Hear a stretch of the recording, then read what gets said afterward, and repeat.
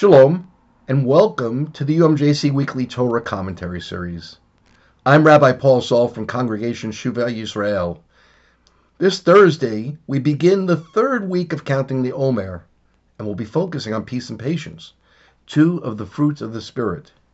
To follow along with the rest of the UMJC community in counting the Omer together, download your free print-at-home Omer journal at umjc.org.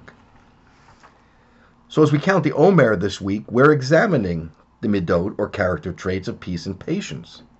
The Apostolic Witness refers to these as the fruit of the Spirit, or the character that we demonstrate when we live by God's highest standards as presented in Torah and guided by the Spirit of Hashem.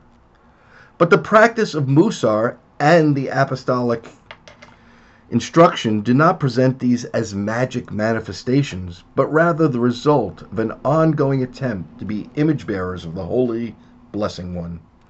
I have found that the fruit of patience and peace are most evident when I allow myself to live in a place that I like to call calm. In the fall of 1985, Hurricane Gloria worked its way up the eastern coast of the United States, eventually crossing the Long Island Sound and passing over Milford, Connecticut, where I resided with my family. To the best of my knowledge, I had never before seen a Category 4 hurricane, or for that matter, anything close to it. So as the storm was developing over the small beach community, I drove to a public beach and parked in the empty municipal lot. As I trudged toward the beach, I fought my way through the driving winds and rain. I was able to get within about 100 yards of where low tide should have been before being hit with the spray of the crashing waves. This was the end of my misplaced bravado, and I ran back to my car and drove toward home and high ground. So from the relative safety of the third floor of our steel-framed apartment complex, we spent hours observing the storm and its many vicissitudes. Then the unexpected occurred. The eye of the storm passed over Milford. The winds subsided, the rain reduced to a drizzle, and the sky took on a strange luminescence, surrounded by an ominous frame of dark threat. It was then that I had an odd epiphany. Calm is an actual place, a strange and unfamiliar place. I don't generally do calm, and I certainly don't do it all that well. I hadn't really known that because I had never before been in that place. I had always been good at fighting through and surviving life struggles. But I never actually patiently sat in the eye of a storm before. I really didn't know if I liked it, but I reckoned that it was certainly a lot safer than walking in the storm. It was like being unable to scratch an itch and yet learning how to ignore it. I previously understood calm as a condition that certain other people had, an innate passivity. I learned that calm is not only a place, but also one that requires active occupation. I have spent the last 37 years trying to get a little more comfortable in the place called calm. Here are a few of the lessons that I've learned since. First, ceding control. This means letting go of trying to control things over which you have no control anyway. I believe one of the prime causes of our anxiety is our wanting things to be different than they are. Yes, we all want a peaceful world instead of a world filled with weapons of mass destruction.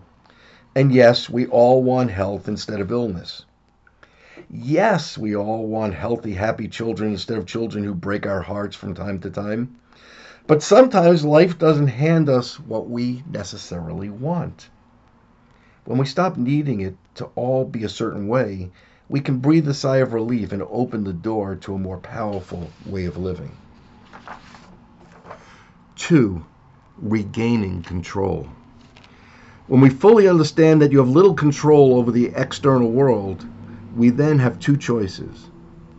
Either we can choose to see ourselves as victims at the mercy of circumstances, or we can choose to develop the trust that no matter what happens in our lives or in the world, we will have the inner strength to create something good from it all. I have found one way to develop personal trust is to cut off negativity by saying over and over again, whatever happens in my life, I'll handle it. So when the what ifs are driving me crazy, I simply cut them off by saying over and over again, whatever happens, I'll handle it. I've actually learned at times to handle it and to get some sleep in the interim. 3, embracing the experience. Yes, you can learn to find strength from anything that happens to you. So despite what's happening in your life and in the world, constantly reminding yourself, I can learn from this. When you can see the opportunities inherent in all situations, good or bad, it truly helps you embrace all the uncertainty in your life. A prayer that I have found God will always answer when prayed sincerely is this: Father, please accept me as I am, with all of my idiosyncrasies and foibles. Help me to grow from my mistakes and take my imperfections so that I might be of maximum service to you and others. 4, trusting God.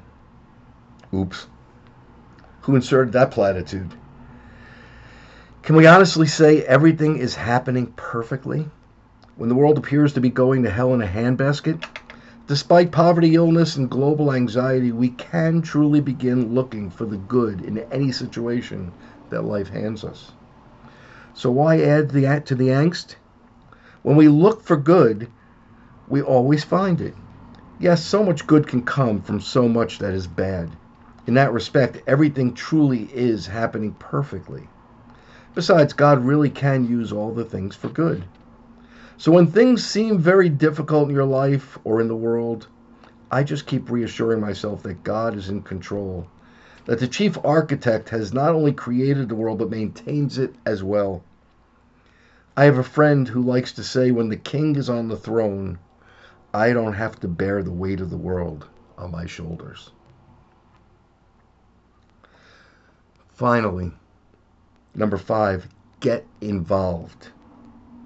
The fact that God's in control does not negate my responsibility to get involved. Positive action has an amazing effect on our psyche. As we take action, we begin to feel more powerful, and our fear about the future decreases considerably. I like to think to myself, my life has purpose, and I will do whatever I can to improve my small corner of the universe. Or, in the words of Rabbi Tarfon from Perchei Avot, it is not for you to complete the task, but neither are you free to desist from it. It is not easy to stay in this strange, mysterious place called calm. Outside its oddly luminous confines are dark clouds that need to be dealt with. I have found that when I cede control over creation to the Creator, I can regain control of my own inner sanctum and even make a difference in the small corner of the world that I cohabit. And I don't have to do it alone. It takes a lot of work for me to stay in a place called calm, and I am not sure that I always like it. But it is certainly safer than the storm. This is Rabbi Paul Saul signing off and wishing you good days of counting the Omer and Shabbat Shalom. For more commentaries like this one, visit umjc.org/commentary.